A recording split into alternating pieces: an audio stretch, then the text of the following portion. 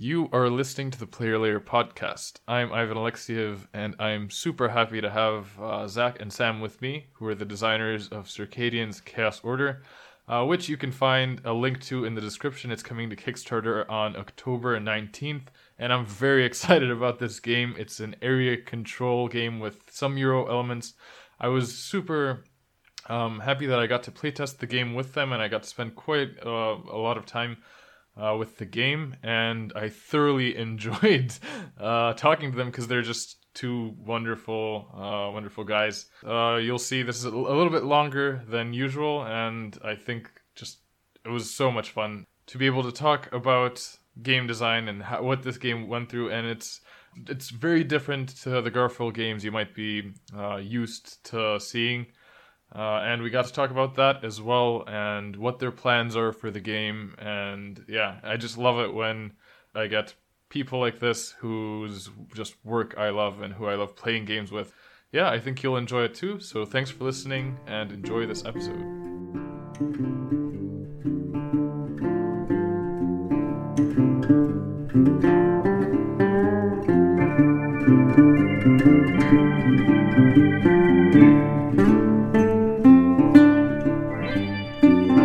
Zach, this is your first like game, right? Yeah, it is. It's my first design. I have been a friend of Garfield Games for a while though, and me and Sam are really good buddies. So I did a lot of playtesting on Architects before it came out, and yeah, Sam asked me. Actually, it wasn't that long after Architects came out. It would have been a year after Architects to start working on this game together, which we've been working on for a few years now. Oh wow! So could you give me like a pitch of the game? Because now the game is finished and it's going to Kickstarter soon. So could you tell me what the game is about? Is it linked to the first Circadian's game at all? What the like main mechanisms are and stuff? Maybe I can pitch the idea and the feelings, and Sam can pitch some of the mechanisms. Yeah, go for it. All right. So basically, Sam and I, we love like computer games, and we used to play Age of Empires together and stuff like that. But we also have a childhood love of Risk. It was probably the first board game that I really loved, and it's probably similar for Sam. But honestly, playing modern area control games, I've never quite been satisfied. Either they're too on the kind of American side of things, rolling dice and just not much strategy at all, or else they're a little bit too on the Euro-y side of there's not really any stakes. It's just kind of like, oh, yep, he's going to win that battle. So I think what was in our heads was to create the perfect hybrid for us. I don't say the perfect hybrid because I don't want to claim anything like that. But for me and Sam, the game that was scratching that itch of being between that what people call American or Ameritrash, but I don't think they're trash games, and Euros. So that was kind of the idea.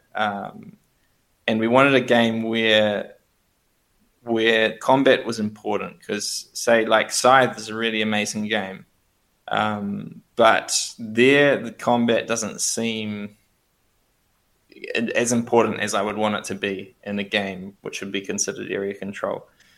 So I think this is kind of the basis. So maybe Sam can talk a bit more about the specifics. Yeah, well said. Just to sort of reaffirm what you were saying, Zach and I have said that this is the game that we've always wanted to play. We're designing the game that we've always wanted to play. Maybe we didn't know that this game existed, and it existed somewhere in our minds, but this is the sort of thing that, I mean, if we were playing this growing up, we would have just spammed it so much. So this has been really, really a fun process. So there are 6 factions in this game, in Circadian's Chaos Order, and this sort of takes place after Circadian's First Light. The Circadians are humans who have been exploring different galaxies. They've found this beautiful planet with beautiful people. these different locals. I guess you would call them aliens, but really we're the aliens. The Circadians are the aliens. And the Circadians have brought along their artificial intelligence with them, the robots. And I mean, if you've watched any sci-fi movies, you know what happens. They've gone a little rogue, and they've sort of broken free of the human control, and they've got their own kind of agenda, and they want to try and gather all the power for themselves. So we've got two factions there, the humans, the AI, and then we've got four local factions, these different alien races, I guess, who each have their own kind of idiosyncrasies and different ways they interact with the land and with the other players. And each of these 6 factions are playable, and they each have their own way to win the game. They each have their own asymmetric kind of win condition.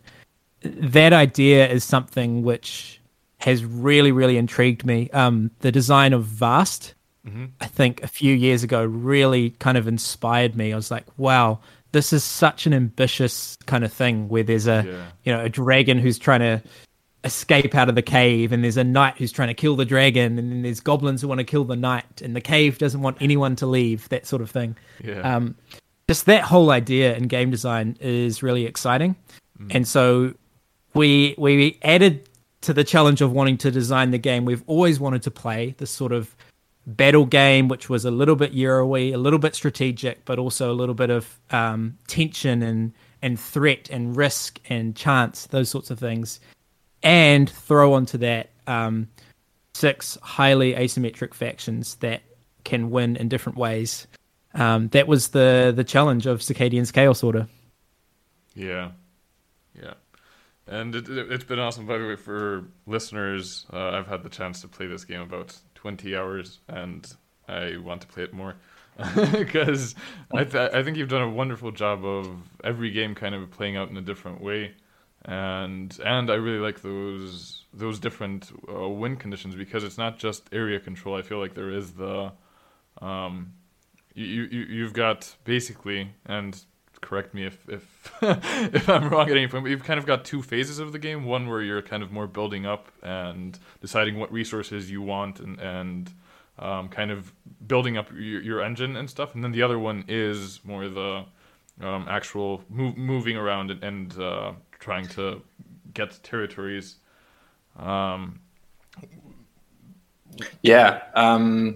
So I think it's important to say each faction has their unique win condition, but there's also a win condition that is for everyone, which is strictly an area control win condition, which becomes easier every round. So it becomes less, you have to control less territories every round to be able to win with the area control win condition. So even if someone is way ahead on their personal win condition, there's always a chance for everyone else to win the game. Now, in saying that, I've forgotten your question. No, it wasn't a question. Okay, you were talking about the 2 phases. You just bluntly interrupted me there, and sorry, man. I just confirmed. Yeah, so the first phases are action phases. Which the last action is movement, and then when you move into a territory where there's other people, then the phase after movement is resolving all of those battles. Yeah. And I think the one of the coolest things for me was that mechanic of how it becomes easier. Basically, the way that it becomes easier is you start off the very first round of the game. You've got 6 places on the map which you need to control at the end of the round in order to win the game. But then each round, one of those is taken off. So then the next round you need 5 areas. Then the next round you need 4 areas. And so usually what I've found is, when you get around round 4 or 5, it's very likely that both the personal win conditions or the area control win condition can happen, and that I think builds a lot of really nice tension. Yeah, totally. If someone isn't doing well in their own personal win condition, if they can sort of block other people from winning with their own win conditions, then they can make a play for the round 5 relic victory where there's only 2 relic regions left to hold. So you always feel like you're in it. You always feel like you've got a chance to win the game. And the other thing we did with this relic mechanism, so as Ivan said, there's 6 relics on the board. They're in these different regions. You control all those regions, you win the game. But obviously in the first round, that's just not going to happen. No one's going to be able to control 6 highly contested regions in the first round. And that's intentional.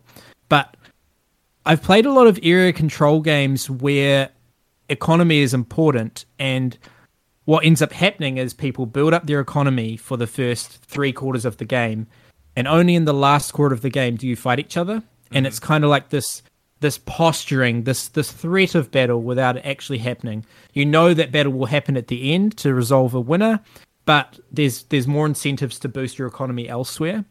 And I didn't want a game like that. I wanted a game where people fight a lot and they fight often, because then they start to understand the combat system. They start to understand different people's power levels, and they don't get hit with this big surprise at the end. Oh, it turns out you were stronger than me? Okay. I guess I lost that whole game because we only had 1 or 2 fights in the whole game. So we didn't want that to happen. We wanted a lot of battles, and for the result of each battle not to matter heaps. That's a very New Zealand slang word. A lot, I should say. We didn't want the result of each battle to matter like a lot. We wanted them to matter a little bit, and then people have to sort of have a lot of battles throughout the game. So anyway, back to this relic system. The relic that is going to be taken away, the lowest numbered relic. So in round 1, that would be. So it's also sorry to interrupt. It's also the round counter for the game. So there's maximum of 6 rounds in the game, and each relic is numbered 1 to 6. Yeah, totally right. And so at the end of round 1, the person who holds the region that with relic 1, they get to claim it, and they get to bring it back to their base. And the relic itself will give you a massive power spike towards your own personal win condition. So what this does is from round 1, it says, hey, players, you want this thing, this shiny thing. This is going to help you. Here's an incentive to fight in the first round. When everyone wants to be building up their economy, you still can do that. But, hey, there's this other thing that is worth your while. Why don't you go in and have a rough and tumble over there and fight over that thing? So, yeah.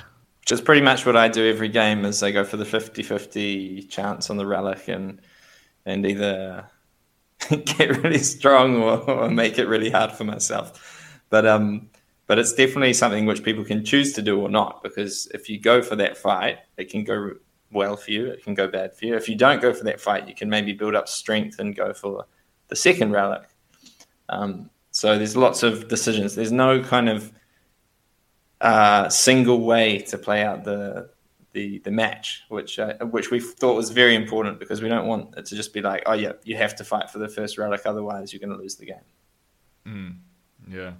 How early on do you think? And let's for me, it's something that's really interesting always is kind of seeing where the game started, or what was in your heads, other than wanting to make like a game that you'd want to play, and like a nice, I guess, just that mix that you were talking about between Ameritrash and Euro. What were the kind of first core ideas of the game, and do you think a lot of them stayed, or were there a lot of like darlings that you killed or stuff that you cut from? Yeah, that's a great question. The initial mechanism is still in the game, although it has changed a little bit. But the initial mechanism, and this was my sort of first idea, was sort of like worker placement, but it wasn't worker placement at the time. It was this pricing mechanism. So there's a currency in the game, and there are certain actions that you want to do. So we'll just take the sort of area control tropes of, move and build and harvest and recruit and research. And each player, each round will price one of those actions. And this was actually done with cards and dice, but basically they might say, right, if you want to do recruit, you're going to have to pay me 3 of this currency. And so the tension there was pricing something high enough that you got a lot of coin, you got a lot of energy, whatever the resource was at the time, out of it. But you didn't want to price it so high that no one would pay you. And so you sort of work in this economy like you want to get a lot out of your opponents, but not too much that they just will decide to pass on the action. And and that's changed a little bit, but that's basically still in the game, this whole pricing system. And so Zach and I also say quite often that you can lose the game from having a poor kind of military presence, but you can also lose the game on the research side of it, on the economical side of it. You really have to focus on both sides of the game, the engine building, the economy, and also the military, the battles, and you can't neglect either of those. Yeah, and we've seen in the playtesting, we've seen some people who are really good at the economic part of the game, and they get really rich and strong, but then they're not very good at the strategic area control, movement, and fighting battles part of the game, and or vice versa. There's people that have like hardly any resources, but they manage to win some battles. But the people that really do well are those people that manage to combine them too. And I think that's the reason why it's the perfect game for us, or the game that we always wanted to play, is because we want that tension, that the battles, the confrontation, the trying to outthink the other person in the head to head, but also the kind of the puzzle of trying to make all your resources the most efficient they can be. And so it really manages to scratch both those itches. Mm-hmm. And about that mechanism, yeah. So that was the page that Sam sent through to me, the Google Doc that he sent through to me, was had this thing about the dice, and at the beginning we were like, okay, so you draft cards and then you place the dice on the card, and so that at the beginning it was like that. There were a couple of problems. One problem was if you're just paying that amount to the person. If a person puts a 6 and you're playing with 4 or 5 players, they just get a ridiculous amount of money. And there's just inflation of the economy because maybe you gain money from harvesting and then you pay it to people, and you're only ever really paying other people. So that there's inflation. So that was one problem. And so we eventually, after, I don't know, maybe 6 months or something like that, realized that it could actually be done in a much more simple way of having the actions on the board in order and having tokens rather than dice. And the tokens have stayed with total values of 1 to 6. So that has stayed from the dice days. But the tokens have a value to pay to the player who places the token and a value that has to be paid to the supply. So basically, there's added tax so that the economy doesn't inflate. And so that was how we resolved that, and that's how that mechanism transformed, but kept many of the same features that were intended. I'm glad it took us a while to solve that problem, because in trying to solve the problem of the inflated economy, we actually came up with a faction who decided, actually, we're paying the bank completely for all of our actions.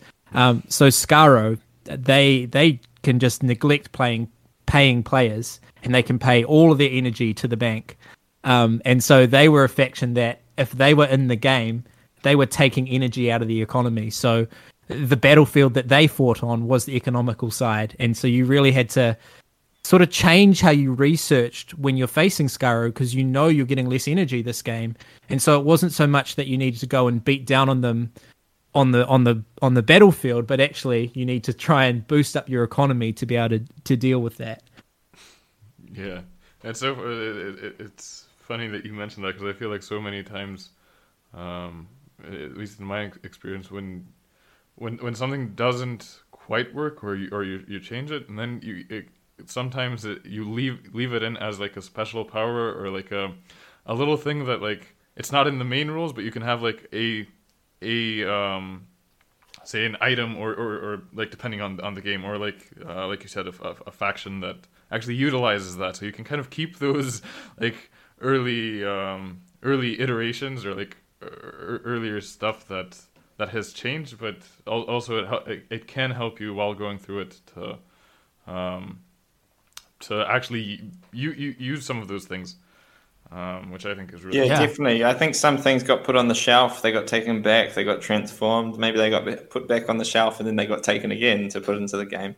Because I mean, luckily, there was never any time pressure.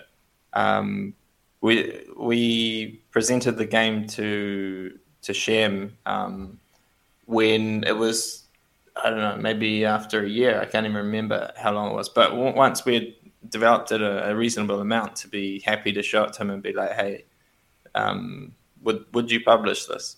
But even then, after he's like, yep, we still had heaps of time because of the Garfield Games schedule.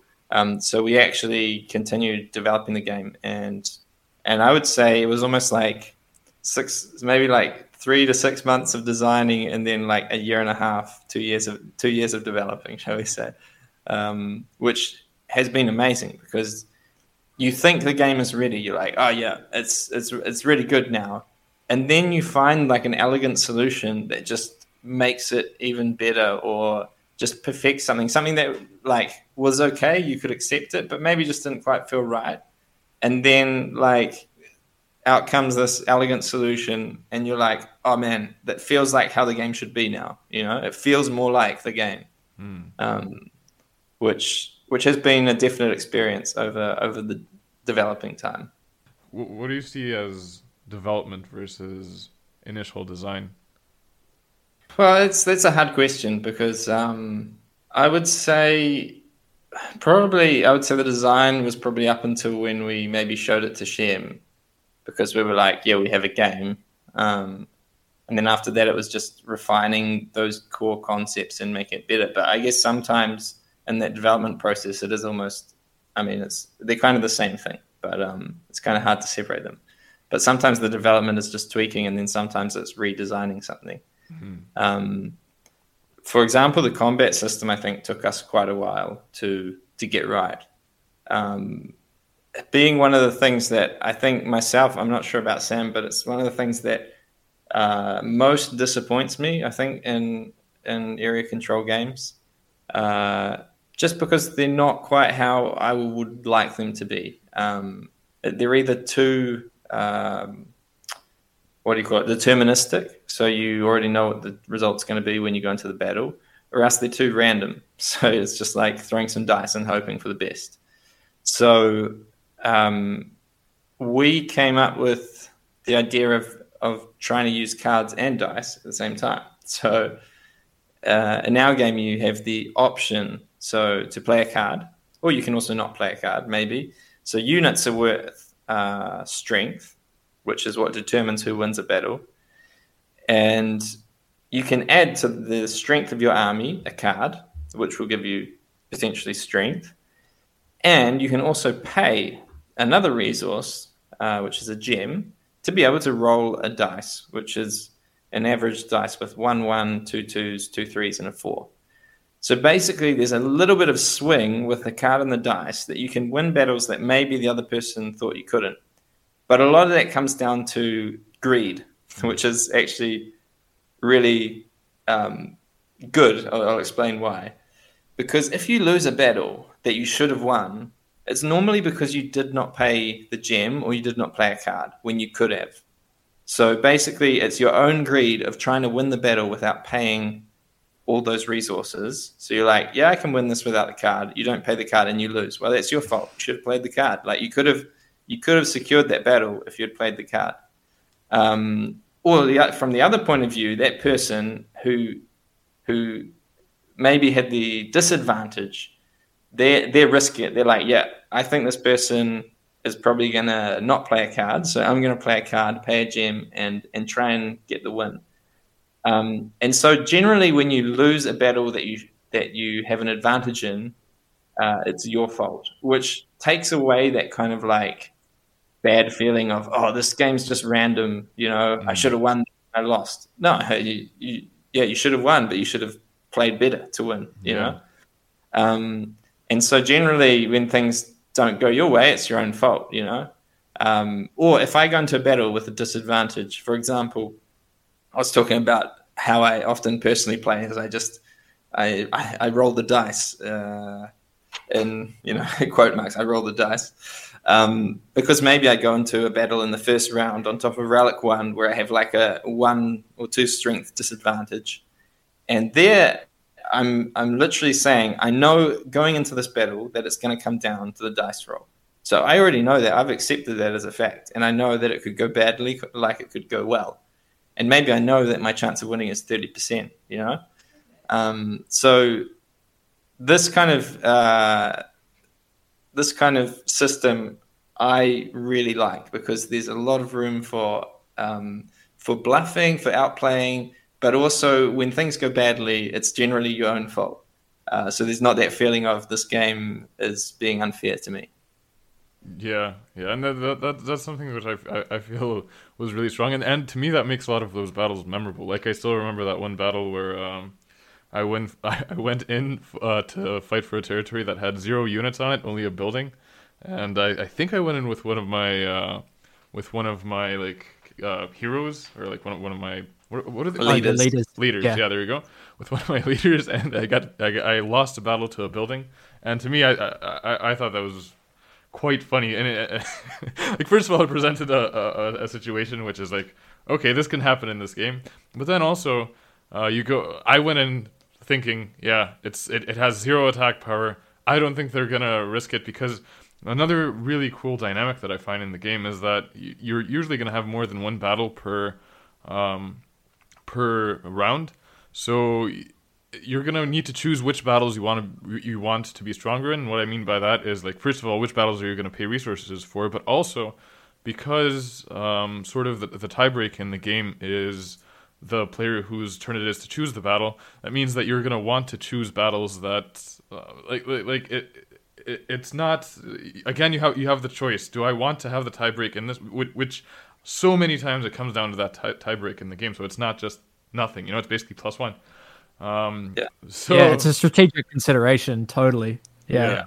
But to me, that made that battle memorable, because it wasn't just, I'm gonna go in there, there's no units there, I'm gonna win this territory, it's gonna be helpful for me.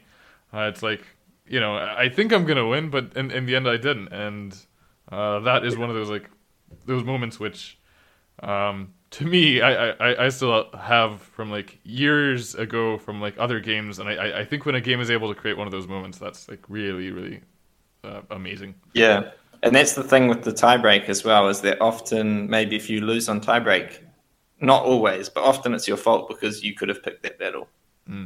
Because as Ivan was saying, the tiebreak is who picks the battle. So there's everywhere that there's more than one faction in the same region, there's a battle in the battle phase, and it starts with the person who has the flare gun, which is the first player token. They pick a battle in which they are participating, and if there are more than one faction in the region with them, they pick who they're fighting.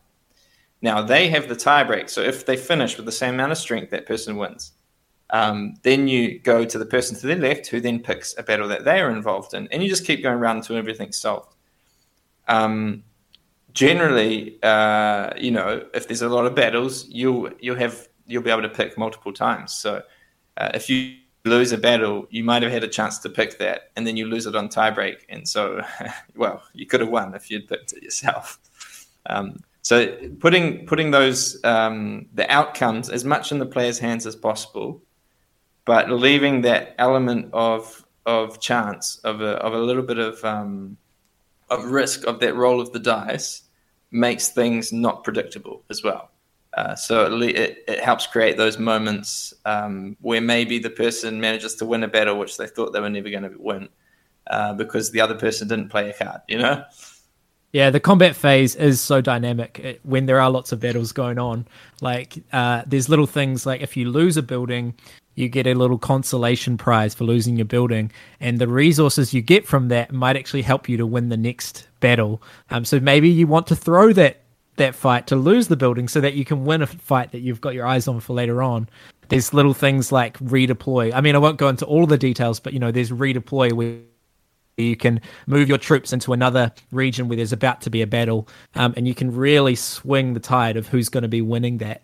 So the combat order is super interesting in this game. And the other thing is the reason why we still actually enjoy playing it is because we haven't solved it. We haven't figured out the game. We haven't mastered it. I think there's a lot in the game mechanisms itself to kind of discover and to play around with, but then you add to that the people that you're playing against not only their asymmetric faction, but also them as a person, as a player, what they like to do. And different meta games will develop based on who's playing and who they're playing as, and how people so price the actions as well. Like, yeah, it's just incredibly Moorish, you know. It is a long game. I don't think we've said, but it's on average 3 to 4 hours. I mean, the more players, it's going to be slightly longer, but yeah, it's about a 3 to 4 hour game. And the first time you play will be longer, definitely. Yeah, we sort of wanted to make it sit in that sort of more than a normal Eurogame length, and on the way towards Twilight Imperium, so people have this expectation that it is an epic game. It is more one of those afternoon games that you sit down, you know, you grab your snacks, you might have a through, you talk about how the first few rounds are going. It is one of those epic games. Yes, of course you can play it in the evening, but it's going to be a late one. So yeah. I know that, like, if you have players prone to analysis paralysis, you've got so much choice in the game that it can, you know. I think that's one of the things that's like a double-edged sword when you want to have, like for example, that combat system, the rolling of the die, but also the card, but also do you spend resources to make yourself stronger? But which one do you choose?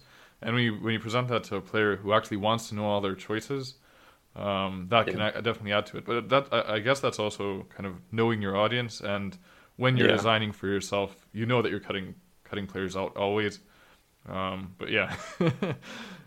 We haven't had too many problems. There's been 1 or 2 players, but I think those players that have maybe had problems with the analysis paralysis just are generally prone to analysis paralysis, you know? Oh, yeah. But I have to say from our play tests, it's been pretty smooth, even on the decisions front. Especially in a first game, I think people just need to be willing to lose as well, you know, if it's the first time you're playing a game. Unfortunately, when you're playing a complicated game, it's hard to go into thinking that you're going to be like the master, because it's a learning process. Oh yeah. Yeah. Talking about this analysis paralysis thing, there definitely is analysis paralysis, especially in the combat move phase and the combat phase, where they're really your decisions are really important there. But one of our goals was that for a battle game, we wanted, even if it was going to be long, say 4 hours, we wanted there to be next to no downtime, so people are really engaged. There are a lot of combat games that I've played where it's your turn and you have this long list of actions and all these things you can do, and you sort of run through this big list of things that you can do, and your turn is 15-20 minutes long, you know. Whereas in this, with the way that we stagger the phases throughout the rounds, everyone's sort of, it goes around in clockwise order. Each of the different actions, people get a chance to do them. So the most you're really waiting, and the other phases is, you know, a good 30 seconds to a minute. You know, it doesn't take more like long. It's more like on the Gaia Project, Terra Mystica kind of, or like Paladins. You know, you take one action, then it's the next person's turn. And even with the battles, you choose one battle, and then it's the next person's turn to choose a battle. So you keep that rolling. I enjoy Root, but one of the things in Root that I get annoyed with is waiting for my turn to come back, because, you know, if you're playing with 4 or 5 players, you can wait a long time before you get to play again. Yeah, I think that comes out of our personal taste as well. Sam can tell you that I love skipping other people's turns because I want to play mine. So, and the other thing mechanically about that, I mean, Root's a great game. I won't talk about Root specifically, but if it is one of those, you take a million actions on your turn, then it goes around, the next person does that. The game state changes so much between your turns. It's just ridiculous, you know, and you don't really get a chance to respond to the player on your left because there's 2 more players that have done things. And so that's the other thing we wanted, was that, okay, actually we want turn order to be a little bit more dynamic, and that does happen with the way that the flare gun moves around. You know, you're not always after the player to your right. Sometimes they might be right at the start, and then you'll be at the end, that sort of thing, or the other way around. So yeah, there is that little bit of dynamic around turn order. It is always going to go clockwise, but who's going to be starting is going to change. Yeah, and also that could take away what you described of the game state changing so much between your turns. That's an issue that I've dealt with like multiple times, where you find it harder to plan for your next turn, and it's like when it comes around to your turn, you need to actually reevaluate the whole game state, Yeah. And it's really cool how you've dealt with it. How you can you're always kind of looking forward, and if you want, you do have a lot of information early on about. For example, in the earlier phase where you have those prices, you can think about which actions do I want to actually interact with this round? Like, do I want to skip something because it's too expensive, for example, or how much, you know? So I do think that you're presenting players with some like visible information that that they can kind of plan out whilst between turns. Yeah, I would say 4 out of the 5 main action phases you can plan out. There's maybe just one thing, like if someone takes the special harvest token that you wanted, that could be one thing that would frustrate you. But there's not really anything else where someone can, once all the prices have been made, you can just math out your path to doing all the actions or doing the actions that you want. So definitely, yeah, that planning ahead. It's maybe just the move action where you have to wait to see what people do. When you started the game, did you sort of go in with it with wanting it to be like an ambitious sort of playtime, or like that you want to have both like a strong economy side and like a strong combat oriented game? Definitely. I think yes to the second question. Yes, we wanted the strong economy and the strong combat, both of those things to be important. The first question, no, I didn't initially want a long game, but then if I answer the second question with a yes, then it has to be a long game because if you're doing economy and you're doing justice to a cool combat system, that's going to take time. Now, if you do half of each of those, then you're not going to have that payoff. Your economy is not going to get snowballing. You're not going to get online. You're not going to have all of those good feelings that kind of go with Eurogames when you are online, when your engine is purring. So we wanted time for that to develop, and then we also wanted time for people to bounce back from losing battles. If the game was a 2-hour game, losing in the first round could be devastating. But it's a 4-hour game, and you can bounce back after losing the first battle, and it is actually quite a forgiving game. Sure, you don't want to lose battles, but the game does sort of help you out. There is a little bit of rubber banding there, and there's time to sort of readjust and plan what you're going to do after a loss, and yeah, you can still focus on your economy and get that rolling up again, things like that. Yeah, I think the time thing was like a secondary consideration. I think probably maybe at the beginning we might have thought like, oh, we could maybe go to 3 hours, But at the end of the day, it was a secondary thing. Like, we wanted the game to be the game that we wanted to play. And then obviously doing everything we can to reduce the time. But at the end of the day, I also loved the epicness of a Risk experience, like how it was a long game and things would change over the course of the game. Obviously, if I went back and played Risk, I'd probably get bored now. But so you have to be, if it's going to be a long game, if it's going to be 3 or 4 hours, people need to stay engaged. Like, I think that's the key. How can we, if the game is going to be 3 or 4 hours, how can we keep people engaged the whole time? Because if they get to the 2-hour mark and they're done, they're not going to enjoy the experience. Something that I guess I kind of just mentioned in the beginning is, it shares a title with First Circadians Gamer. It's part of that universe. Do you think it's for the same market, I guess, or do you think that people who enjoy that will enjoy this? Or yeah, that's a good question. Well, I like both of them, but that's like, there's a lot of bias there. But no, I don't think they're very similar games. There's a few touches, kind of like my own signature, what I like to design in games. There's a few things like that. I love resource management, and resource management is huge in both of these games. I love asymmetry. In First Light, it's not quite as asymmetric, but it's still, there's variable player powers that are quite significant. They break the game in quite big ways. So there's that, and the theme and the art are very similar. Of course, it's they're brothers. But that was actually really one of our concerns, I guess. I don't know if it's a concern, but just that, how are we going to get this kind of marketing right? How are we going to get this game in the hands of the people that will enjoy this game? Because if you like First Light, you won't necessarily like this, and vice versa.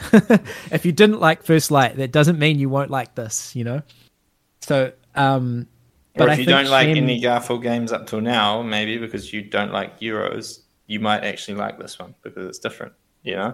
It's quite different to everything else that has come out from Garphill in some ways. And in other ways, it has a lot of the signatures there as well. Yeah. So Shem, he likes to do his world building. I mean, he was the mastermind behind the North Sea, the West Kingdom. Like, he doesn't just design games; he designs worlds, and series and things like that. And so, he really, with the Circadians, he wanted to expand even more so than what we did with the West. With the West Kingdom, there's 3 games that are Euro games. They're all different games. They're all, they all stand up on their own, but they are similar in sort of the space that they take up in your gaming kind of life. They're Euro games. They're not soup. There's a bit of interaction. They're a similar length of time, similar weight, that similar kind of experience.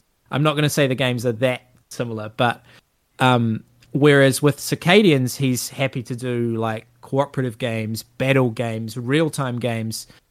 He's quite open to actually making this quite a big world that can kind of put any game that he wants to publish into it. And so he was all about kind of building this world. And with Chaos Order now, we sort of feel like we know these factions a bit better. And when you go back to play First Light, you're like, oh, there's that leader, that leader that lost to the building in that fight, that Ivan lost that fight there. It sort of adds that flavor, adds that depth to the narrative, to the story. Yeah. Yeah, and to me it sounds like, I don't want to put like words in Shem's mouth at all, but it sounds like, because he's very restrictive with the West Kingdom, like one of the things is like they all need to be in the same box, and they do all need to kind of be similar, and you've got all the same characters, and the setting is very in one place, and maybe this is like kind of a way for him to try out something a little bit different, because I do think there's definitely it's got a different flavor to it, and also it's quite far like thematically, where it's a theme that people, basically the West Kingdom, people are excited for the South because they know that it will be those Euro games that they love. And I'm lucky enough to have played 2 of the South games, and they're really good. And I'm really excited for when they come out. But they are always, like, even though they're different, they're using different mechanisms. Sam's mentioned it before. They're using dice in really interesting ways. They are still like that resource manipulation, multi-use cards, like lots of those Garphill things that you love, just in a new way. And it's Garphill games. Whereas I guess Circadians is just opening up to like Sam, Shem. I'm in this game, luckily enough, designing it just to express any sort of type of game, as Sam was saying. I'm not sure there would ever be a Circadians party game, but hey, it could be social deduction, which we were talking about before we started recording. Who knows? Yeah. Well, that could be kind of cool. I mean, I'm not the guy who comes up with all the Circadians ideas in terms of the world and where the story's going to go and stuff, but mechanically, what I'm quite tied to is if they're all exploring a different facet of asymmetry. I think you can do that with cooperative. You can do that in all sorts of games, different weights as well. You could do a social deduction asymmetrical game. I mean, that's basically what they are. Yeah. So I really like that kind of mechanical hook that runs through them. Yeah, and I think it's awesome kind of having that space. And and Yeah. having something that you can expect to see in different forms, but also linked together. Yeah, and I would say what you asked before about will people who liked First Light like this game? Maybe not. But Shem, for example, when he decided to publish this game, he said clearly, he's like, this is not my sort of game. I don't like area control games. Like, I'm not big into them. Not that he doesn't like them, but he's just not, he's not fussed. He doesn't feel he's good at them. I would say after he wrote the rule book, he just powered up and we played some playtests and he did super well. He understood what was going on and he said, "Nah, I really like this game." And now he's keen to play it. Whereas before, he just probably wasn't that keen to play it very often. Yeah, but so there's an example of someone who maybe said, "No, I don't like battle games. I don't like combat games," but actually he enjoyed this one. So also, I would say give it a try or watch play videos when they come out. And if you think you like it, give it a try. Yeah, if you don't, that's fine. And it's not, not that a lot of area control games are just area control, but as I kind of see it, and I've told you this before, I kind of see it as two almost separate games that are linked together in their resources and kind of position. But like there's a big chunk of the game that isn't area control, and then you've got a big chunk of the game which is. So I do think that, like at least for me, and they're both fundamental. That's the thing; they're both fundamental to winning the game. You can't win the game with one or the other. Yeah, exactly, and I think that's what makes like that's what I like in an area control game. I don't think I really like only area control games. Like recently, I played A War of Whispers, which I thought was like probably one of the best pitches for a game like ever, because it's an area control game where you're not playing any of the factions. Have you guys had the chance to play it by any chance? I really want to try it. It looks stunning. The production was amazing.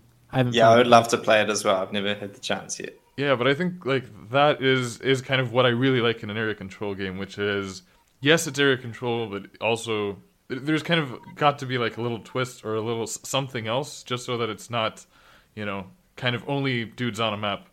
And I think like I don't know, that game had me kind of mind blown just with the area control, but you're not playing the factions. You kind of want some factions to win, but you can change around the board, but everybody actually has access to all factions. I thought that was awesome.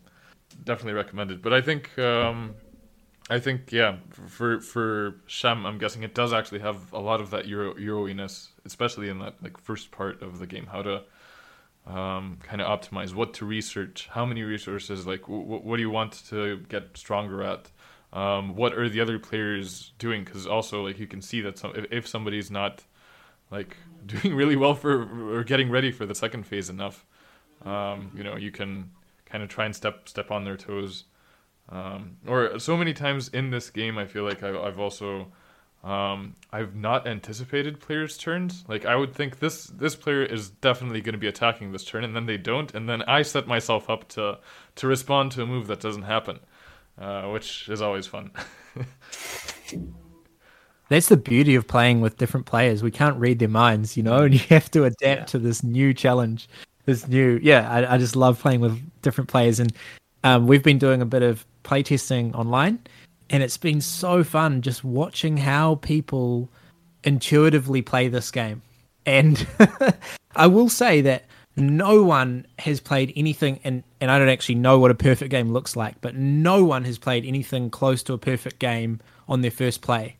And to me, that's really cool to see, because you don't need to play a perfect game to win. And there's this kind of, I think I talked about it on our podcast maybe a year ago or something, Ivan. The pursuit of mastery is something that I love in games, where you play a game and you enjoy it and you say, there are things to learn here. I want to improve at this game. There are things that I didn't see the first time that now I understand a little bit better now, having played. And people have the chance to pursue mastery of this game. They have the chance to really learn, because there is a lot to learn, and there is a lot of ways that you can improve and adapt to what other players are doing.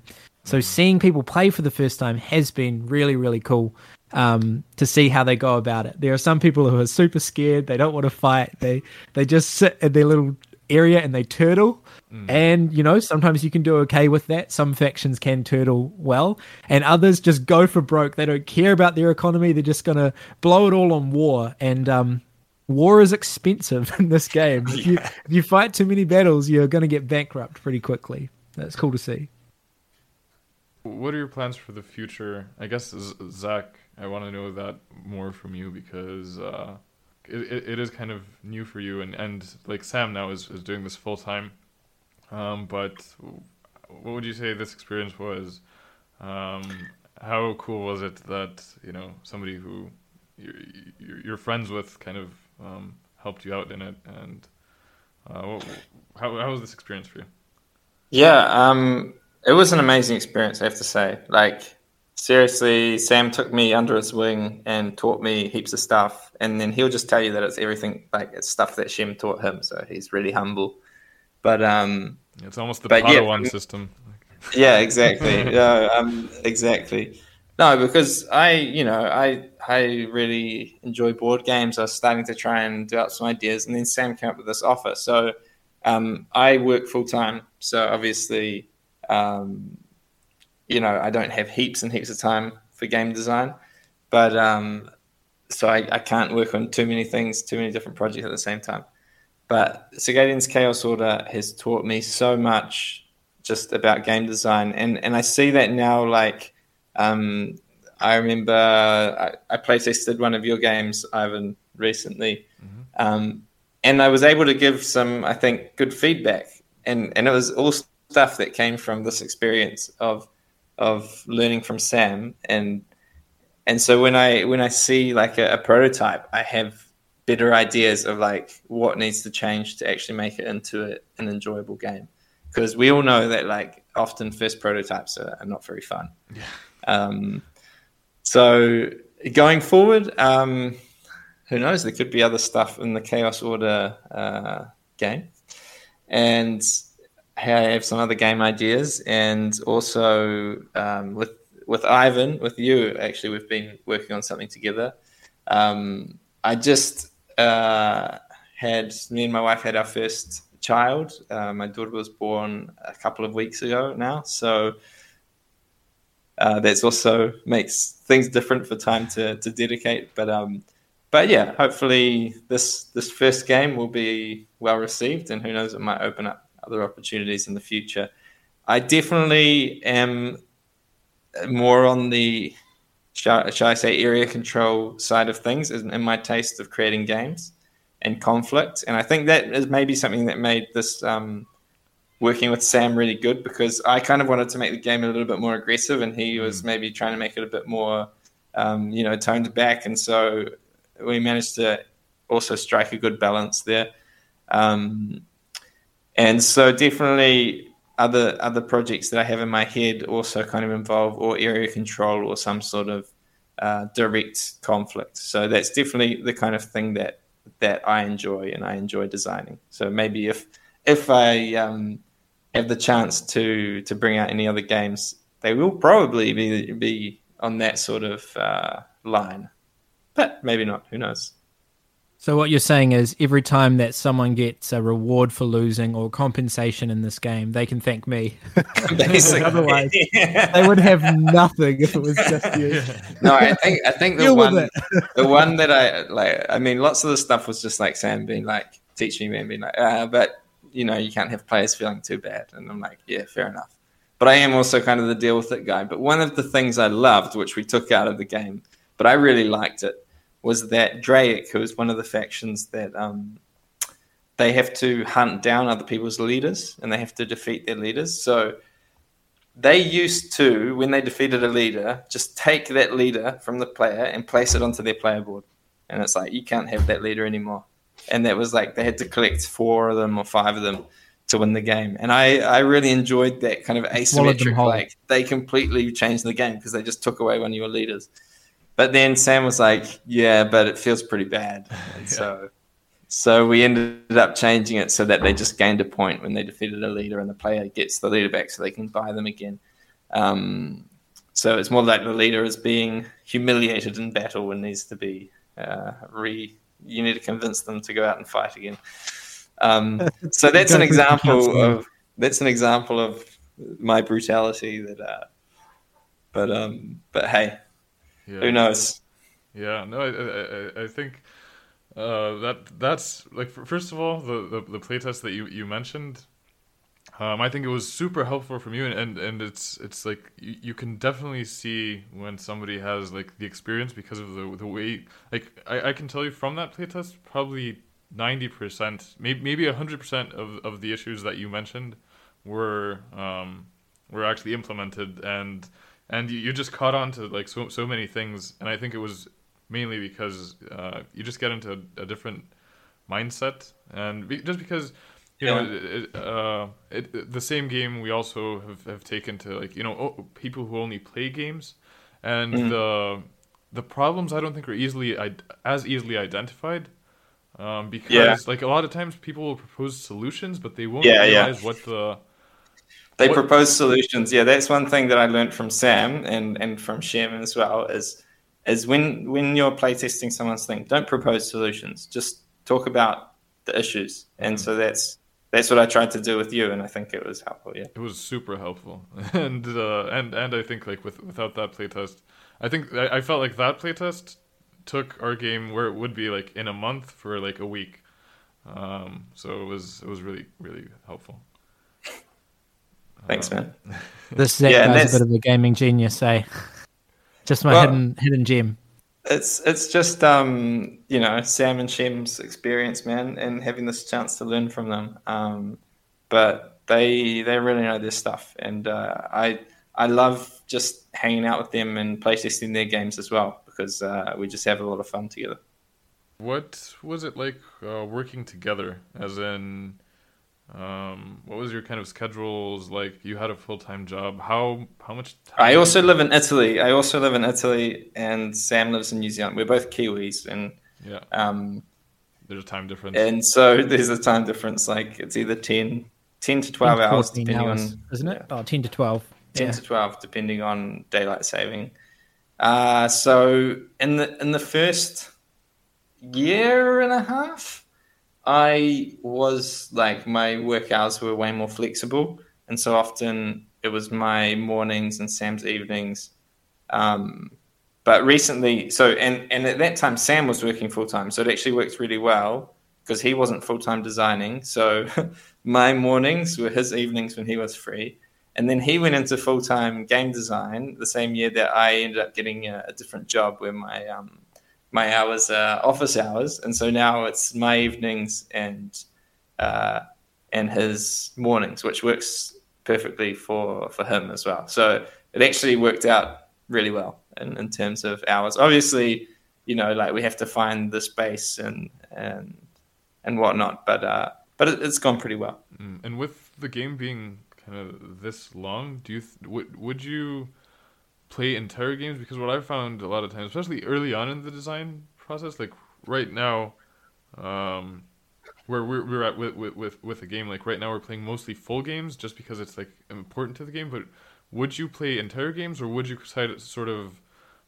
play to a point and then like realize the things that haven't gone well so far, like identify some problems and then kind of try and fix them and then again, or would you more go in? Because what I really liked about playtesting with you guys and what I feel like I learned was kind of play the game as if it's a finished like game and just do full kind of just experience the game and then maybe you can talk about it, but like I've never felt with you guys that it was like brainstorm while you play. But I'm Yeah, assuming Yeah. like early on Sam it's always probably shuts me up when I start brainstorming during a play test. He's like, "No, wait till afterwards," and I'm like, "Okay." yeah. It's funny because, I actually do that with other games, brainstorm mid game. But this, it just feels like it's so immersive. It's such a, I don't know, such a rich. It's not like a thematic game, I guess. Like it's such a rich kind of. You're engrossed in what's happening on the map, what's happening with the factions. You don't want to stop and brainstorm. And I think this goes back to the question you asked earlier about, what's design, what's development. And I think my answer to that is that development is when you're actually having fun with the game, when the game is playable and it's enjoyable, and it's not just like obviously there are problems, but it's not super apparent what the problems are. And so when we were developing, we were just sitting there playing the game with friends, enjoying the game. And we were really lucky to have people like you, Ivan, and there was a crew of people from Australia, Spain, New Zealand, who would be up early morning or late night playtesting with us. And we also just Italy during the lockdown as well. Yeah, and Italy as well. Yeah. We just enjoyed playing the game.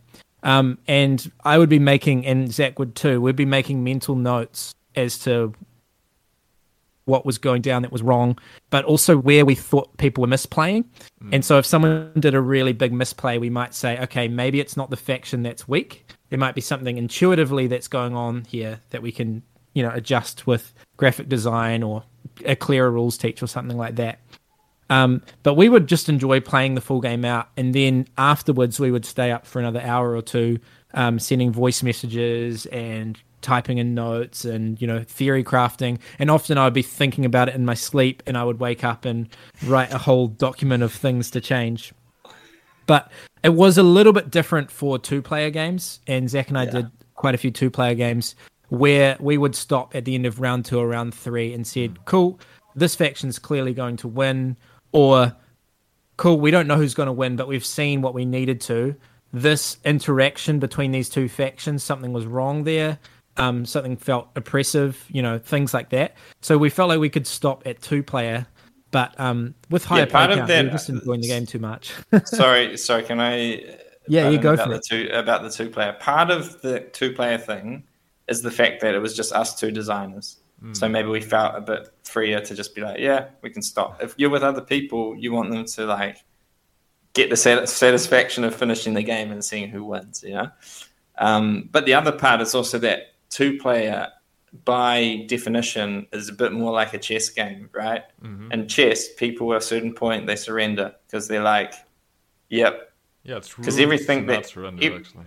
everything that you win is a loss for the other person. Whereas if you're in more players, if you win against one person, the other person didn't lose anything, and maybe they attack you next. So everyone balances. Yeah, zero sum. Yeah.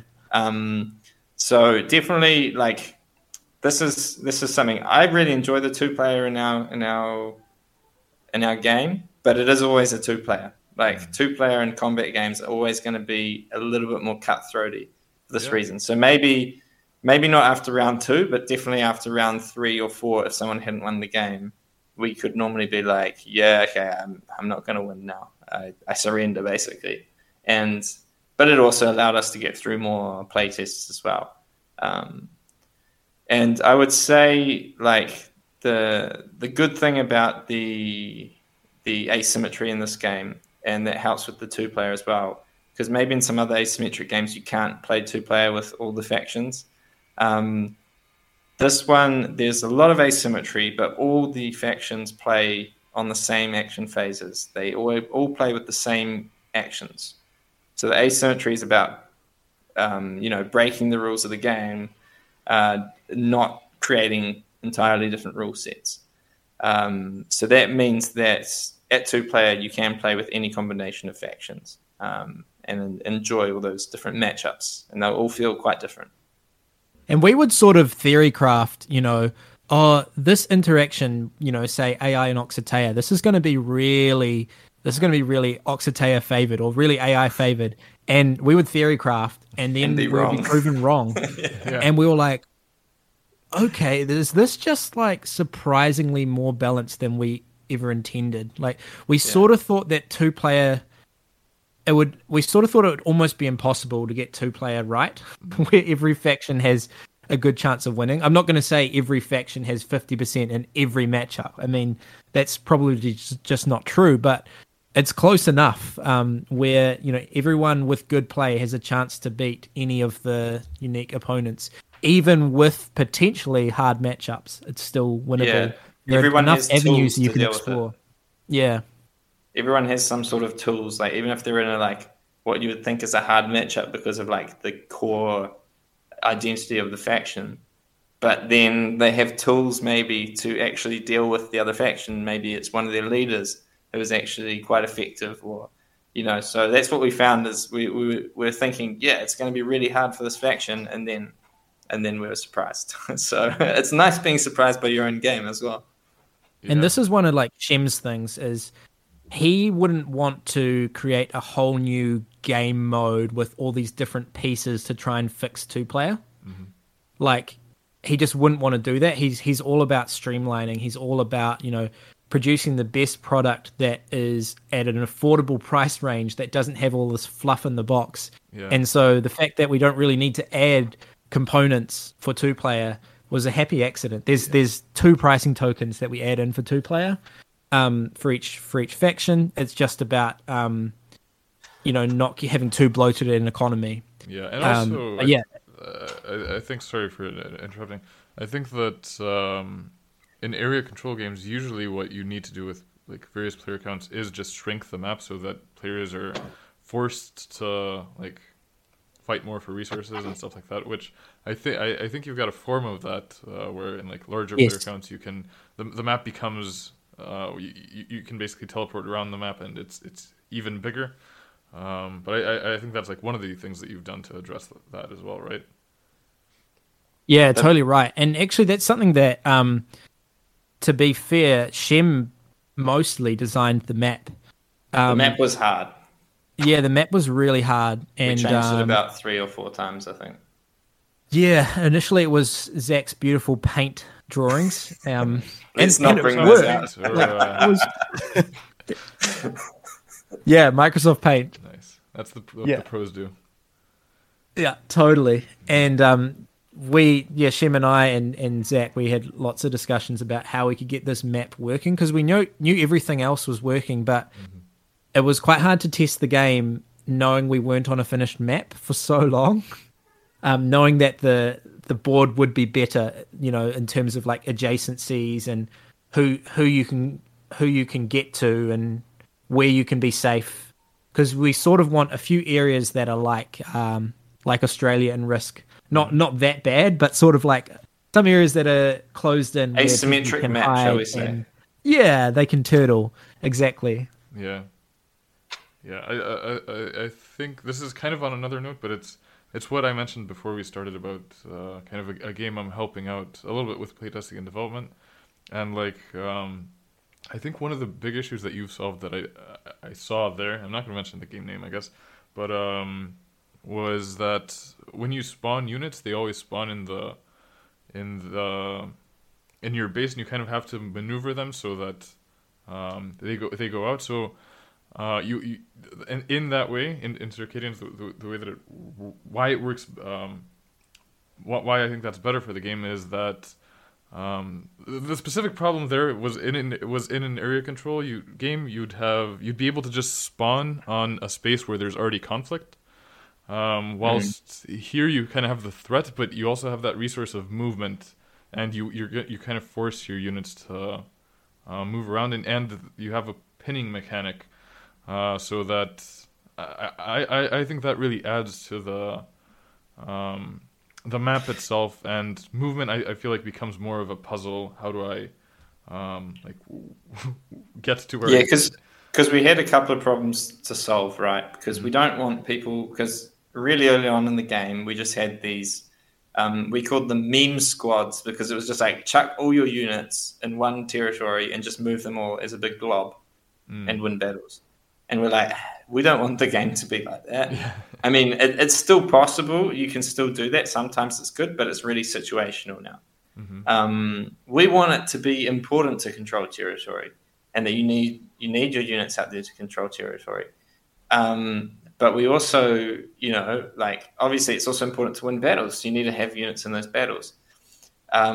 If you're able to spawn, I mean, it would never happen that you could spawn into conflicts in the order of our rounds. That could never happen. Mm-hmm. But if you can spawn onto the map where you already have units, there's the potential to snowball way too quickly, because maybe you've got a really strong army out there and it just becomes stronger without you having to spend really anything.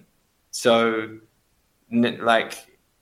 how our one works is you do have to move your guys off base. You have to use one of your movement points, which are really precious, moving your guys off base and getting them to your big army. So if your army's out there in the field, we have some ways, some buildings that help you kind of like teleport out, get deployed with one movement point to those buildings, which are further away.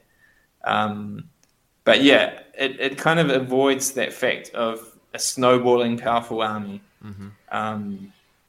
And also the pinning was to solve this thing about just having a massive glob which runs around. Like, you get units pinned according to how many units the other player has. So if you want to run over to that region 3 spaces away and you're running through other armies, well, you've got to leave units along the way, and you're going to end up with a smaller army when you get to where you actually want it to go. And you're going to have to fight all the battles for where you ran through. So it took a while, but eventually we kind of got to the point where it didn't feel like the strategy was just to make a glob of units, nor did it feel like the strategy was just to have 2 or 3 units on each region. Like, there's kind of that balance of, yes, I do want to have a strong army in battles that are important to me, but I don't want to leave my regions completely undefended because people will come and punish me. Yeah. And the other thing that pinning solved was moving last was so important, and it still is really important because you could respond to where all the other battles were going to be, because battles aren't resolved until everyone has moved. You can see where there's going to be battles before they've taken place. So moving last to respond was really, really crucial. But now, if you're moving first, it's not so bad with the pinning rule, because now you can lock people in. You're saying, hey, with those units there, they don't get the chance to respond. They're forced to stay here with me because we're fighting. And so that allows for the first player to make some really cool strategic moves to sort of prevent the other player from having much sort of flexibility in their response. So sometimes you actually want to, when you price the move action, you can price move first or move last. You can decide, do I want to move first or do I want to move last? And sometimes you strategically go move first. You take the initiative. You get to the spots you want to. You block other people getting there with a full force, that sort of thing. Yeah, and that goes back to, I guess, that pricing mechanic. And again, another interesting bit is how you as the game designer aren't solving for the players. You're not saying first player always gets more than the last player, or the opposite. It's like you can kind of decide in that pricing phase. Do you want your advantage to actually be movement, and do you want to have perfect information, or do you want to which is moving last, or do you want to move first? So it's again yet another place where you're giving players that choice, I think. One of the things with giving players choice is we love agency in games, and there's a real tension here actually between my design philosophy, which is agency, give players choice, sandbox, I love that sort of thing, and asymmetry, because traditionally, really, if we think about it, asymmetry is not the player making choices, but the designer making choices for the player. And the designer is basically saying, here's the path you are to go down. And so Zach and I really wanted asymmetry in this game, but we also want agency. Like, can we have both? Can we have our cake and eat it?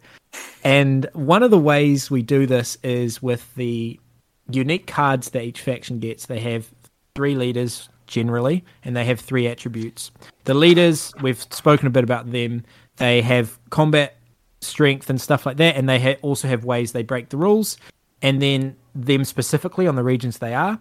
And then there's the attributes. The attributes are the rules that you get to break, different ways that you get to do things cool. And there's also a building. Yeah, there are buildings. There's also unique buildings. But when players get the chance to deploy these leaders, they pick which one they want. So there's a little bit of agency there with the asymmetry. They decide which of these 3 leaders do I want to deploy first, that sort of thing. And then with the attributes, they can upgrade them over the course of the game. And so their special abilities get stronger. But the player, again, they get to decide which of the attributes they want to get stronger. So this was us just giving a little bit more power back into the hands of the player while still having the beloved asymmetry that we so dearly wanted. Is there things that you still see as problems even at this point? Because I mean, I think this is something that we talked about last time with you, Sam, about kind of getting a response from players and then just nodding your head. I seem to remember you saying that. I hope that I don't misremember it about kind of. But also the problem of just having to call it at one point like this is a finished game. Did you know at one point like this is good enough to publish, or right now do you think there's still basically when you've gotten to this point where it's going to be published and you're finalizing things, do you still have those moments of I kind of want to still change that, and because it's really not done until you decide it's done, and how did you kind of decide that? I hate this moment. I hate this moment where we have to say it's done. Yeah. I'm just not good with it because I love to keep tweaking, and you know what? With the game like this, Chaos Order, I could be tweaking for another year. Eternity, man. Look, honestly, it's like League of Legends. They patch it, right, and they tweak all the champions every so many months, right? It's almost the same thing where it's like after you see a large amount of games, maybe that leader could be one attack more, like to be perfect, to be completely balanced, maybe, but you can't do that. Sam did change a leader quite recently, slightly. Yeah, and that's a really good point with League of Legends. So many video games, they get patches, they get DLC, all this sort of thing, and they can fix their issues. With board games, we just have to release something and hope that it's okay. Like it's just not fair. We can't do patches. No, we can't there's do second prints that fix things. Like recently, there was Through the Ages. I seem to remember. Yeah, but it has to already be successful. Does, you don't have if that you second chance. if you make a big mistake, you're not going to get a second edition. Yeah. So like kind of tongue in cheek, like I would keep work on this forever, but at the same time, I'm really happy with the state of the game. I'm seeing so many factions win on their unique conditions. I'm seeing the global win condition happening. Like not a little bit surprised, but the game meta of new players is quite different from our meta. And so then the design question is, well, do you balance around experts or do you balance around new players? Because if new players play the game and they tend towards a certain meta, they might think the game's unbalanced. In that meta, it might not be balanced. You know what I mean? Mm-hmm. And then you have this thing in design about like high skill ceilings and high skill floors, low skill floors, that sort of thing. What are you aiming at? Are you aiming at the most balanced game for players who have played it 20 times? Mm-hmm. Or are you aiming at the most balanced game for the first play, what people intuitively would do? And there's not actually a clear answer, because if you go straight for the 20 plays, the people who are really, really experienced, then they might not ever get there. Yeah. And so it has to actually be somewhere in the middle. It really does. It has to be somewhere in the middle where players can play it for the first time and think it's balanced enough. Yeah. And as they get to play the game, they realize, oh, this is what this faction can do to counter that. And they start picking up these other, little skills and things to do. And so, when I do the tweaking, I'm often tweaking for my game meta and what I think is strong, the way that we play the game. But that might not be the case for someone playing the first time. Yeah, and I think it's important to say that like the things that we've changed over probably the last 8 months, or this year, 2021, have pretty much only been slight tweaks to faction power, just trying to get them as balanced as possible. Like the core stuff of the game, for a long time, we've been really happy with it. And so when you think about that, like, yes, the game is really, like Champions on League of Legends, it's really hard to completely balance really asymmetric factions. And we think we've done a really good job at it. But, when you publish the game, it goes out into people's hands, and maybe there's like maybe we've played the game, I don't know, 50 times. But, when maybe thousands and thousands of people start playing it, there'll just be so many players of the game and such a larger... things will pop up.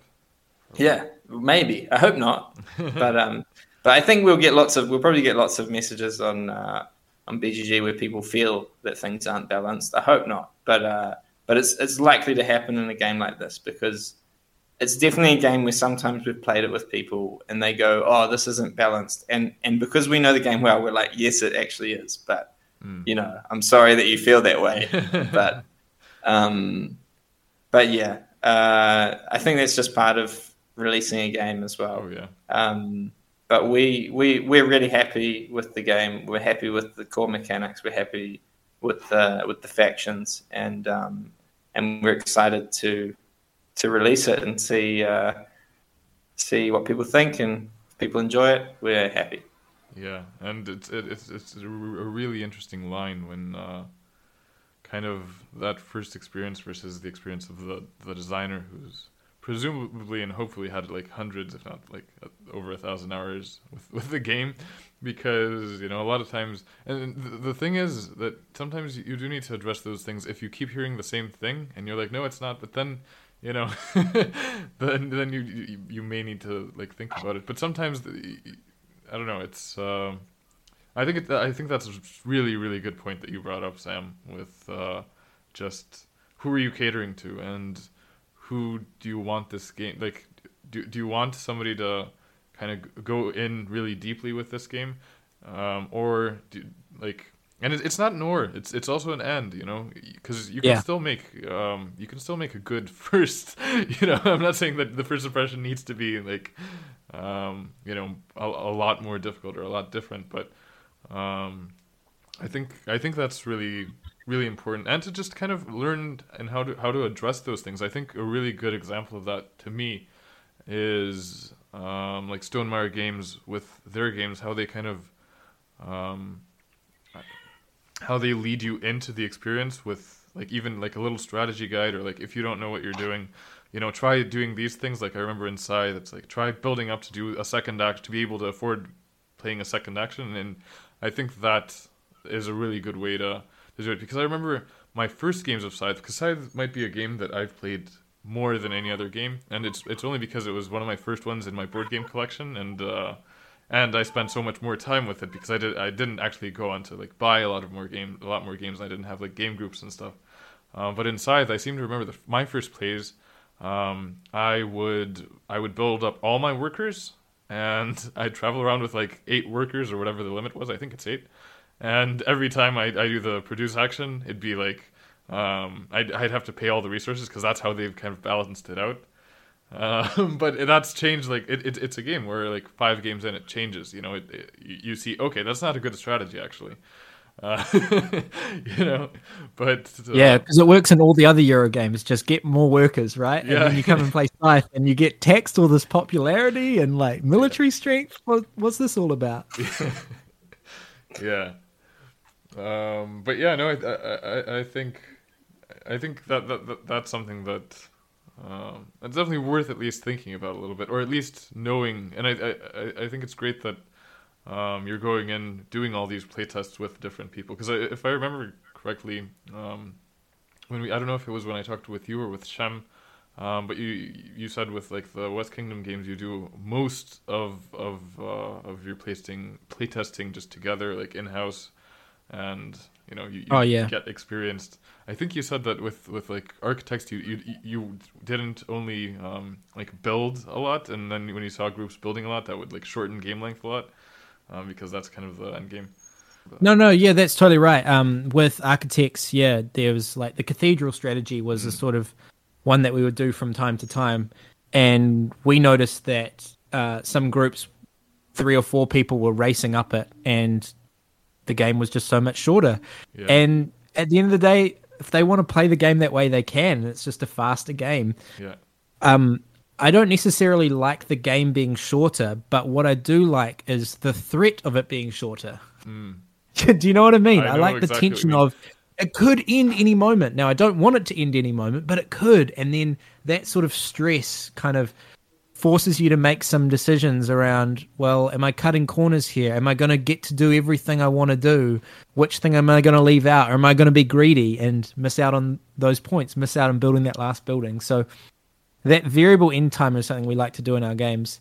But back to the kind of the question that led to that was, yeah, a lot of our testing, Shem and I, for the West Kingdom was pretty much just Shem and I, Paladins and Viscounts in particular. We did so much of the testing, and Shem did heaps solo as well.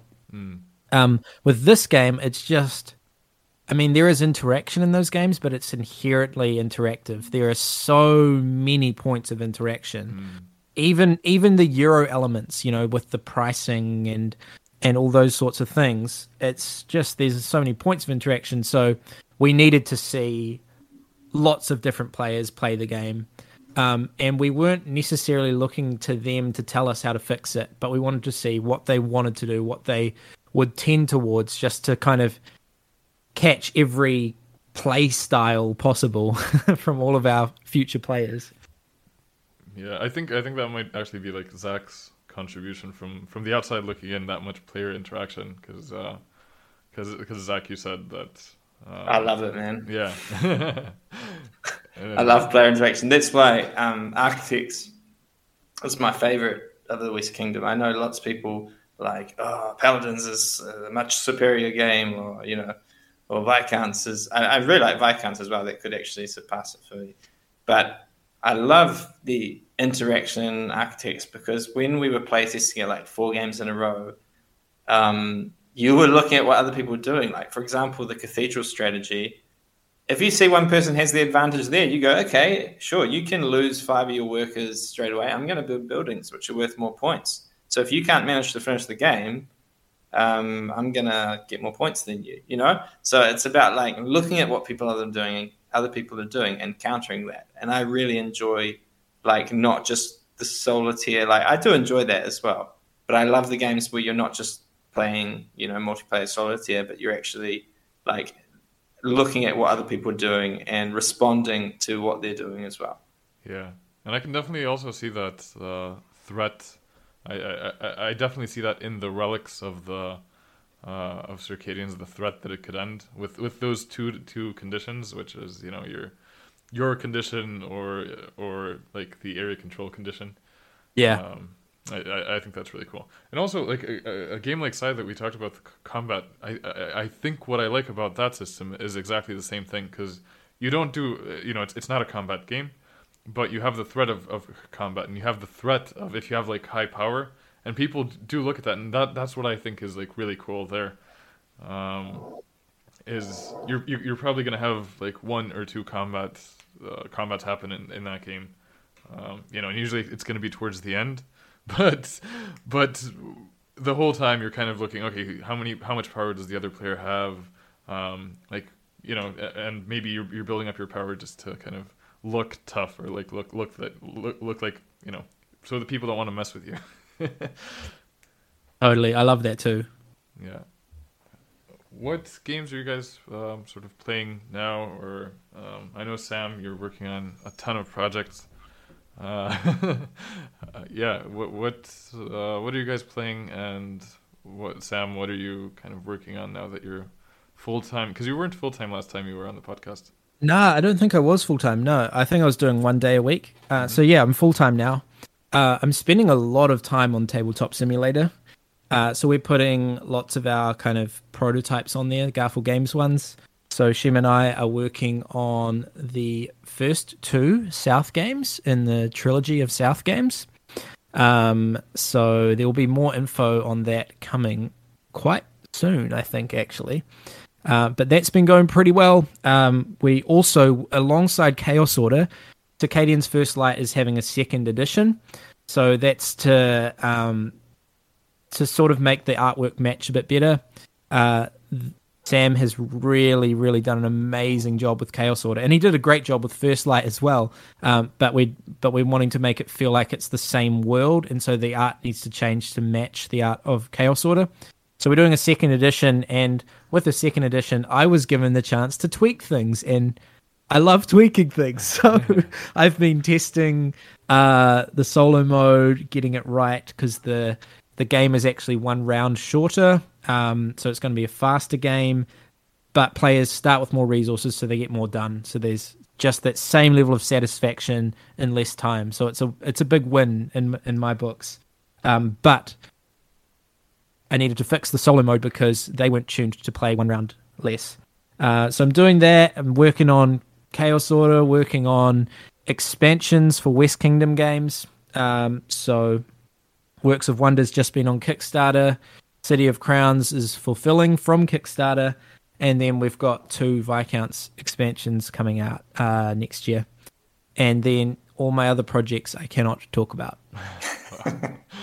The other 30 projects. No, I'm not. I'm actually not doing that many more. I mean, when I put it like that, it sounds like a lot, but a lot of it is kind of development work. Just expansions and tweaks for different games and things like that. But not like heaps of new designs. The first 2 South games are already like at a really good point, and they have been for a while. So that's development, really. Yeah. And in terms of what games I'm playing, apart from my own, I have been spamming Terra Mystica on Board Game Arena. There's like a bit of a scene on Discord and stuff, and there's a really cool community of people that just love Terra Mystica. So I've been enjoying just getting like absolutely whooped by these pros, but getting to know them, it's been really cool. And I think I'm actually going to be on a Terra Mystica podcast this week. Whoa. And I'm probably going to be the worst Terra Mystica player who's ever been on that podcast. So that's going to be fun. So I have been playing, unfortunately I don't have a lot of time. So I've mainly been playing Chaos Order and the South games on Tabletop Simulator. And got smashed by One Deck Dungeon with my friend the other day. Smashed by that game. Wrecked us in the face. And apart from that, I've been playing some Football Manager on the computer. It's not a board game, but it's a nice time pass. So I quite enjoy it, and it's something I can play by myself. And like I can play silently as well when my wife and child are sleeping. So yeah. Mainly Garfield games, actually. Just mainly testing because I enjoy spending time, even virtually with Sam and Shem, and sometimes my younger brothers get in on their tests as well. Yeah, awesome. I almost feel sometimes like it's 2 separate hobbies, like designing games and playing games. Spot on. Yeah, it is. It really is. Yeah. I would love to be able to play more games, and I was like when there was the pandemic, it kind of made things difficult. But I used to go to my local board game cafe and play with the owner and learn new games. But recently, for different reasons, I don't have very much time. So what are your kind of? I usually ask for advice to new game designers. I would say like if you have the chance in some sort of way to learn from people who have experience and have published games. I think there's just so many things that it's learning from like books and reading and online and whatever. There's only so much you can learn. Whereas when you're actually you're getting real advice, you're doing stuff with people, there's so much that you can absorb. And so I would say if you have that chance, if you know some people, try and pick up as much as you can from them. And other than that, yeah, like one of the things I struggle with the most is believing in my games. And I think this process showed me that the first prototype is always going to be bad. Like it's almost never going to be any good. So just believe in it and keep working on it. Awesome. Unless your name is Vlada Shvlatil and you just design code names, yeah. And then spend 3 months trying to fix it and realize that it was perfect. I mean, that's what I heard. Anyway, I'm just sharing what I heard. That's amazing. Yeah, no, it's similar. It's similar with like Bruno Cathala. When I talked to him, he said that like he spends like a bunch of time thinking about a game, and then his first physical prototype just works. Like, okay. Yeah. What a freak. I love it. It's so good. Yeah. Sam, you got anything before we finish up? Yeah, I think I might have even said this last time, and this is probably just the other side of the coin that Zach is sharing. I would say find someone else to work with, and if you're an experienced designer, maybe find someone who isn't experienced and who has that spark, who has that fresh idea, who something about Zach which was really cool is he just caught the vision. Like we didn't need to explain too much what we wanted. We both just wanted the same thing. And maybe that's quite rare. It's the same also with me and Shem with the Eurogames that we design. We just want the same thing from our games. And I just have so much fun working with friends, designing games. I find it way more enjoyable than working on my own. We bounce ideas off each other. I get told that I'm wrong all the time. And I often will say that someone else is wrong as well. But you just learn so much from someone else. And when you realize that you're on the same team and you want the same thing from your game, then the feedback is just awesome. It's just such a cool way to improve. And also, like, fixing problems together is great as well, because you have the different kind of ways that people think and solve problems, and that allows you to be quite creative with the ways you fix things in games. So this has been an absolute blast. And as you said, like, the hobby designing a game is different from playing the game, and this has been a really enjoyable experience. I don't know when Zach and I are going to design another game together. Who knows? It's got to start with a spark. It's got to be like, this is the next thing. This is like what we've always wanted to play, part 2. I don't know. But yeah, I would say find someone to work with. If you're anything like me, you'll enjoy it so much more. Yeah, awesome. That's awesome. That's the Padawan system. Yeah. Star Wars got it right. Yeah, so if Shem is Qui-Gon, then I'm Obi-Wan and Zach is Anakin. So I must turn evil at some point and make like evil Ameritrash games that make everyone hate each other. Will you Is betray that right? Garthel? Awesome. Thank you guys so much for the time, and I can't wait for Circadian's Chaos Order to come out. Thanks, Thanks, Ivan. It's been Ivan. great chatting with you. It's always awesome to chat with you. Thank you. Thanks, man.